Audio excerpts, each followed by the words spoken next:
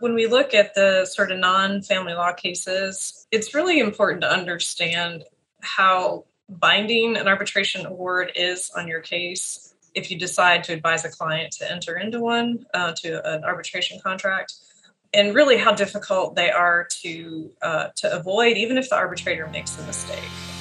You're listening to the Texas Family Law Insiders Podcast, your source for the latest news and trends in family law in the state of Texas. Now here's your host, Attorney Holly Draper. Today we're excited to welcome Audrey Blair to the Texas Family Law Insiders Podcast.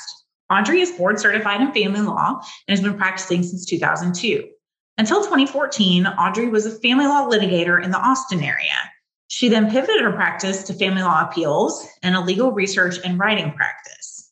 Audrey received her undergraduate degree from College of the Holy Cross in Worcester, Massachusetts, and she obtained her JD from Baylor University School of Law. Family lawyers hired her to write trial briefs and summary judgments. When not practicing law, she loves spending time with her husband, Bill, her black lab, Roscoe, and digging in her garden. So thank you so much for joining us today. Thank you. I'm really glad to be here, Holly. So why don't you tell us a little bit about your background? Well, I've been licensed since 2001, and the first couple of years of my practice, I worked at a nonprofit in the Austin area doing all family violence work, so protective orders, things along that line. And then I shifted into a private practice for the next 13 years, worked in Austin primarily. And then I decided that I was sort of burned out on family law litigation, and I took an epic road trip for a while, kind of do a little reset, and then I shifted my practice into what I do now, which is legal research and writing for family lawyers. I write summary judgments, I do trial briefs, and then I've also picked up some appeals and mandamus work here and there. So when you're doing summary judgment and brief writing and things for attorneys, are you basically ghostwriting it for them, or are you appearing in the case? Yes. Sort of what I envisioned was, maybe I would be good support for somebody, for example, who's a solo board certified lawyer that may need an extra set of hands, in their cases. And I work at kind of a reduced rate to save their clients money. And I'm always pretty much ghostwriting in the background, with the exception of a few appeals here and there. So today we're here to talk about a topic that many family lawyers, in my opinion, are not familiar with, and that is the topic of arbitration. Can you generally describe what arbitration is? Sure. Arbitration at its most basic form is a method of resolving a legal dispute out of the courtroom. Generally, arbitration arises because two parties will contractually agree to arbitrate a matter. And once they do that, they will submit their issues to a neutral third-party arbitrator who is not a sitting judge, who is just usually a lawyer, that will resolve their issues for them. And it's very easy to enter into arbitration, an arbitration agreement. All you have to do is simply agree in writing to do so, and then you have for the most part, a binding arbitration agreement. The goal of arbitration is to ultimately end up with an arbitration award from the arbitrator. And from that point, the trial court should sign the arbitration award into a court order unless there's some narrow exception to avoid the arbitrator's award. And as we'll kind of talk about probably later today, Texas law heavily favors enforcing arbitration agreements. So our jurisprudence is certainly supportive of parties entering these kinds of agreements. So do you have the same sort of defenses to an agreement to arbitrate as you may have to entering into a mediation settlement agreement or other types of contracts where you can try and weasel your way out of your agreement? Yeah, that's a good question. So I would say that the defenses to an actual contract to arbitrate are very limited to things such as, unconscionability, fraud, duress, etc. They're very, very narrow in the sense of defenses to a formation to a contract. So in that sense, I guess they would mirror some of the defenses that we see to trying to get out of a mediated settlement agreement. So I know in Texas we have the Texas Arbitration Act. Can you talk a little bit about what that act is and what it entails? Sure. So the Texas Arbitration Act is codified in Chapter 171 of the Civil Practice and Remedies Code. And I kind of double checked this morning. There are about 40 subsections in that act. There's a lot in there. So if you're dealing with an arbitration agreement or an issue with arbitration, it's really important to go look in there and see what your options may be and kind of what you're dealing with. So the Arbitration Act covers everything from provisions compelling or staying arbitration, the appointment of arbitrators, arbitration procedures such as your entitlement to a hearing, and the rights of the parties during an arbitration proceeding. It also contains provisions about how and when a trial court or an arbitrator may set aside an award or when the court must confirm an award. So it covers innumerable things, that you may want to look at if you're dealing with an arbitration issue. How does it apply in family law cases? Well, first of all, there is a case that says we do apply the Texas Arbitration Act. And so that's a good place to start. And there are also some special provisions in the Family Code dealing with arbitration, and they're included near the subsections that deal with other ADR, such as mediation. So Section 6.601 of the Family Code says that the court may refer a case to arbitration if the parties agree to do so in writing, and that thereafter the court shall render an order reflecting the arbitrator's award, and that's for divorce cases. And Section 153.0071, which is, of course, in the chapter dealing with SAPSERs, provides also that the court should refer the parties to arbitration in a SAPSER where they have agreed to arbitration. With SAPSERs, however, there's a really interesting provision that parties should be aware of, which is subsection B of 153.0071 that says that the court shall render an order reflecting the arbitrator's award unless the court determines at a non-jury hearing that the award is not in the best interest of the children, or the child. So that is a big out, in my opinion. If you're looking to avoid an arbitrator's award, you could attempt to prove that it's not in the child's best interest. So that would definitely make it less binding than an MSA, where the court does not have that authority. Definitely. And the Family Code puts the burden on the person seeking to avoid the award, but certainly, if you end up with an award that your client thinks is not in the best interest of the child, you can certainly try to avoid that award. So I can tell both in 6.601 and 153.071, it says that the parties must state if the agreement is if the agreement to arbitrate is binding or non-binding. Why would anyone want to agree to arbitrate if it was not binding?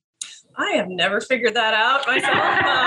The only thing I could think of is, maybe you've got a case where both parties, maybe it's a unique issue of law, a unique set of facts. Perhaps you just want to see what a third party might do before you enter a settlement agreement or go to a trial. That's the only, sort of strategic reason I can think of to do a non-binding arbitration. Because I'm thinking somebody's not going to be happy with that award. So if it's not binding, why are they going to stick with it? Right. So are there any ways that a judge can order parties to arbitrate if the parties aren't agreeing? So there are, and I haven't prepared for this on the appropriate code section, but I believe there's in the chapter 154 of the Civil Practice and Remedies Code. I think there's some sections in there that deal with referring parties to non-binding arbitration, but I don't know that for sure. Have you ever seen it in a family law context? I've been licensed for 20 years and I've never seen it ordered. So it seems rare, for my if it happens at all, yeah. So because I don't think there's a ton of arbitration going on in family law, maybe there is, and I'm just blissfully ignorant to that fact, but are there cases outside of the family law context that are helpful in considering this for family law cases? Yeah, so I think when we look at the sort of non-family law cases, it's really important to understand how binding an arbitration award is on your case if you decide to advise a client to enter into one, to an arbitration contract. and really how difficult they are to avoid, even if the arbitrator makes a mistake. And I'm going to kind of go through a couple of cases that kind of drive these points home. There's a Hoskins case. It's a 2016 Texas Supreme Court case that says, unless the Texas Arbitration Act mandates otherwise, unless there is a statutory ground to set aside the arbitration award, the court must confirm the award. So, and we'll go through probably the exceptions here in a few minutes, but there's very little discretion for a trial court to get around an arbitration award. And as I mentioned earlier, there's another Texas Supreme Court case, Forest Oil versus El Ruccio Land and Cattle Company, that stands for the proposition that even if the arbitrator decided an issue incorrectly, like a legal substantive issue, that is not a basis to set aside an arbitration award. So even if they got the law flat out wrong, as long as you're within the scope of the arbitration agreement that the parties had, that there's very little you can do to correct an error made by the arbitrator. And then lastly, and I think this kind of gets to kind of thinking about error preservation. This is the Centex versus Friendship West Baptist Church. It's a Dallas Court of Appeals case from 2010 that the party wanting to vacate an award has the burden to bring forth a complete record establishing the grounds for vacating the award. So I think in my experience, a lot of arbitrations in family law cases are, letters to the mediator or some off the record conference or meeting where the arbitrator makes a decision and then issues a written award. You have no record showing what happened. So, even if you wanted to go to the trial court or an appellate court, you'd have no way of showing that there was error. So I think, we need to kind of look at arbitrations more in the context of litigation. If you anticipate that your client's going to want to try to set it aside, you need to be thinking ahead of time. So from a logistical perspective, then, if you are heading into arbitration, should you treat it the same as you would a trial? I would consider having a court reporter, or I would consider some, detailed written arbitration procedures that establish a record. So let's say we agree we're going to submit everything in writing to the arbitrator, and the arbitrator is going to rule within 10 days. And then, just to kind of create things that you can file into the court's record in the event that you decide, your client decides to challenge the award. So does arbitration often occur kind of on a submission basis, or are people having hearings? Everybody sits down at the table together. How do you usually see it happening? I've seen it both ways. I think if, for example, the parties in a divorce agree that the arbitrator will resolve drafting disputes, I've seen that happen by submission very regularly. I've also seen, and I've actually been involved as a lawyer for one of the parties in a contested arbitration where we went to the lawyer's office who was serving as the arbitrator, and we put on witnesses and the rules of evidence applied. So, I think it can come in many, many shapes and forms. If you're going to go that route where it's contested and have witnesses, all that before an arbitrator, what benefit is there to doing arbitration as opposed to just taking it to the trial court? I think that's a really good question and a really good consideration if you're a lawyer who's considering or who's advising a client about arbitration. Certainly, I think arbitration and private judge, for example, kind of have an element of privacy where you aren't litigating your disputes in a public forum. I think that's a really big feature and attraction to a lot of people. With an arbitrator, you may have more control over who the arbitrator is as opposed to your judge, where you sort of you're left with whatever court you're filed in or whatever county you're in, whatever judge you're assigned to. So I think that's appealing to a lot of people. Certainly, if it's a full-blown arbitration like a trial, you're still going to have the same costs, right? You're going to have your experts and your court reporter and your, the time that you take. So for your lawyer attorney's fees. So I don't know that you necessarily save money from that perspective, unless it's a, in writing kind of arbitration. So you mentioned a private judge. For anyone who is listening that's never heard of that before, it's parties can agree to hire a former judge or something of that nature to hear a case privately outside of the court where it is set. we've certainly looked at that if we really didn't like our judge or if we weren't going to be able to get into court for a really long time. What would make you choose private judge versus arbitration or vice versa?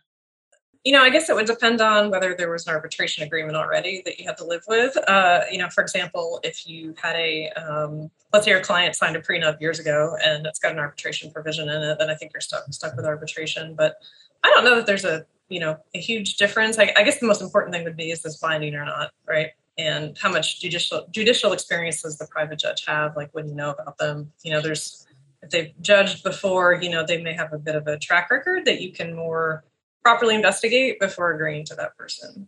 So how does a family law case differ in arbitration from a case in traditional litigation? We've kind of, touched on this a little bit, but the things that I have seen the most are sort of come down to the scope of the arbitration agreement. So most cases I have seen usually just have a small piece of the case itself that is submitted to arbitration, as opposed to a full-blown trial on all issues. For example, there are many reported cases out there that, once you agree to, for example, a provision in an MSA that requires all drafting disputes to go to the arbitrator, that the court is going to enforce that. So there are actually two Supreme Court cases, the Milner case from 2012 and the Loya case from 2017, that sort of affirm that, yes, once we, enter into this agreement, then the court's going to enforce it and the arbitrator is going to decide it according to whatever is in the scope of the contract. And I think another, big difference in family law cases is sort of where we find agreements to arbitrate. They can be in mediated settlement agreements. They can be in, as I mentioned before, like a premarital or postmarital contract. They can be, let's say that perhaps one of the parties owns an LLC and the spouse has signed on to the member agreement that has an arbitration provision in it. That's another way that, these things are sort of, I think a practitioner kind of needs to be on the lookout for these things. The parties have kind of independently signed any form of contract before they come into your office. So if you find yourself in a situation where the parties have agreed to arbitrate for one reason or another, or they signed something forever ago and now someone's going to hold them to it, how do you go about picking an arbitrator? That's a good question. A lot of times the contracts I have seen will have either that they will have an arbitrator named in it. Oftentimes it's a mediator who has been assigned to arbitrate any drafting dispute. So that's obviously, a pretty simple resolution. Other arbitration agreements will have a provision that the arbitrator has, certain qualifications or must be, a member of certain organizations in order to arbitrate the disputes. The kind of where I always start is talking to colleagues, say, hey, I've got this case involving characterization of a company, or I've got, I'm challenging a prenup agreement or something. And I really like to talk to other lawyers who have, who may know an arbitrator that would be at least attuned to the issues that we're going to go into arbitration. So arbitration agreements, as we mentioned before, we often see them in MSAs. A lot of mediators include those as standard language, that if you have any disputes, you're going to arbitrate with the mediator. Do you think that's a good idea? I always advise clients to take those out because when you go to mediation, sort of sacrosanct, the mediator often sort of will say, I'm a neutral person. I don't know either. I'm not here to favor one side or the other. I'm here to have you reach an agreement. And when we put, and a lot of clients get pushed at the end of mediation, right, to sign the agreement and leave a lot on the table. And many of them do not feel good about it. And I think when you put the mediator in the role of arbitrator, even if at some point in the future, I think that can have a really negative impact on the client's sort of investment in their settlement agreement. And also, I think there's kind of this like false idea that a mediator is going to remember your case or the facts of your case. I've mediated probably 60 cases, and I can't remember any of them. I mean, this kind of idea that the mediator likes me or is going to rule favorably to me. I think that I'm a little weary of trusting that theory. So, on the other hand, I think that sometimes, especially when you get to 8 o'clock at night, you've been mediating all day and you're stuck on one issue. I think it's a good idea in some instances to say, you know what, let's arbitrate this. We'll do it by submission, just as long as everyone's clear on what the parameters are. I think it can be a good way to avoid the courtroom for people. And so in that scenario, that's something you're agreeing where your MSA is not resolving all the issues. Right. So you're, whatever this outstanding property or whatever the issue is, agreeing to meet to arbitrate that.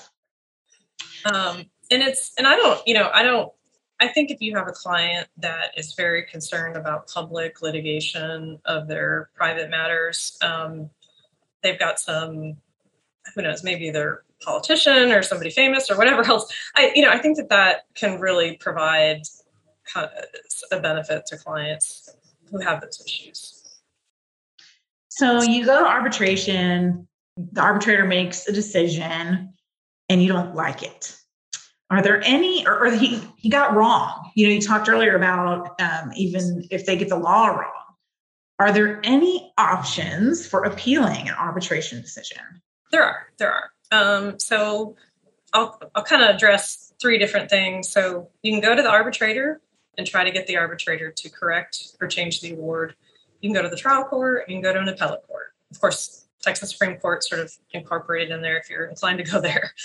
So first, you can go to the arbitrator and ask the arbitrator to clarify, modify, or correct an award. And you have to do that within 20 days of receiving the award. So there's kind of a short timeline in there. And then you can also go to the trial court, and you have to do that within 90 days of receiving the arbitrator's award. So I think the practitioner needs to be very aware of these short, especially going back to the arbitrator, of these really, really short deadlines. So we kind of talk in terms of correcting, modifying, or vacating an award. Those are kind of 3 different things. The grounds to correct or modify an award are very narrow. They are an evident miscalculation as one basis, and that is literally like a mathematical error or a improper description of property, something sort of like a nunc-pro-tunc, if you will, sort of just basic math error. You can correct or modify an award where the arbitrator issues an award on an issue that was not submitted to him or her. And then lastly, you can correct or modify an award if there's an error in form, but that doesn't actually affect the award itself. So I consider these extremely narrow bases to correct or modify an award that no one should count on being able to utilize in most arbitration awards. So is there a requirement that you ask the arbitrator to clarify, modify, or correct an award before you can ask the trial court to do it? I do not believe you have to do that. I do not believe you have to. So there are also some grounds to vacate the award. So, and these are, again, very narrow: corruption, fraud, undue means, kind of the, same things we might see to set aside a mediated settlement agreement or contract. You can attempt to vacate it based on the evident partiality of the arbitrator. And this ground is kind of interesting, and I think especially in the family law context, because if you're asking, for example, another family lawyer to arbitrate your case, we see each other at Advanced Family Law. We are social with each other from time to time. And, does that create a partiality question? I think that erring on the side of full disclosure of your relationships with the parties is really, really important if you're going to step into these arbitration rules. So, and again, you can seek to vacate it if the arbitrator exceeded his or her powers. I will say there's a lot of case law out there that calls on the trial court to broadly construe arbitration agreements. So I think the arbitrator would have to go way off into left field to exceed his or her powers under the agreement. And then lastly, you can attempt to vacate the award if there's any procedural misconduct, such as, failure to allow the parties to have a record, if that's what the parties have agreed to do in their procedures. So, but again, and this, I want to kind of emphasize this point, you've got to make a record of all this stuff. If there's, procedural misconduct, how are you going to prove that to the trial court and then ultimately the appellate court? So these methods of trying to vacate or correct an award, got to take it to the trial court first, right? Before you can go to the appellate court. And so, again, thinking about preserving error is really important when you're dealing with these things. So it's scary to think that an arbitrator can make a grossly wrong decision and you have no remedy, really. Really, effectively, that's correct. Now, and I mean, most people don't appeal a trial court judgment either, but at least you have the option. And if the judge really gets it wrong, then there's hope. But here, that's pretty scary to me. You have to have a lot of faith in your arbitrator that that's not going to happen. You do. And I think that I think that sort of endorses arbitration for issues that, may not be earth shattering, in the sense that, like, if it's a characterization issue, and the trial court judge misapplies the law, uses his or her discretion, you've got an appellate remedy available to you. In arbitration, maybe not. I think that there's definitely a little more risk, and that's why arbitration is a little bit controversial, right, in Texas, for these reasons. So. All right. Well, we're almost out of time, but one of the questions I like to ask everybody on the podcast is, if you could give one piece of advice to young family lawyers, what would it be? When I originally saw this question, I was thinking in terms of arbitration. So my one bit of advice about arbitration awards is understand what you're signing and advise your clients accordingly. A lot of times it's just one sentence in an MSA that agrees to arbitration, but that really leaves a lot of things unsaid. And I think you should think about the statutory implications before agreeing to sign an arbitration award. But generally, as a lawyer, I would say place emphasis on your own mental and physical health. Being a lawyer is super stressful. It is a very demanding profession. And whatever, being healthy means to you, whether it's your family relationships, relying on family, or exercising, or, travel, whatever makes you happy, you've got to put that ahead of your practice at times to be successful with this kind of practice. So. I agree 100%. So where can our listeners go if they want to learn more about you? Well, I have a website that is, it's audreyblairlegal.com. And emailing me is a great way to get in touch with me. My email address is on my website, but my email address is audrey@audreyblairlegal.com. Excellent. Well, thank you so much for joining us today. And for our listeners, if you enjoyed this podcast, please take a second to leave us a review and subscribe so you can enjoy future episodes. The Texas Family Law Insiders podcast is sponsored by the Draper Law Firm. We help people navigate divorce and child custody cases and handle family law appellate matters. For more information, visit our website at www.draperfirm.com.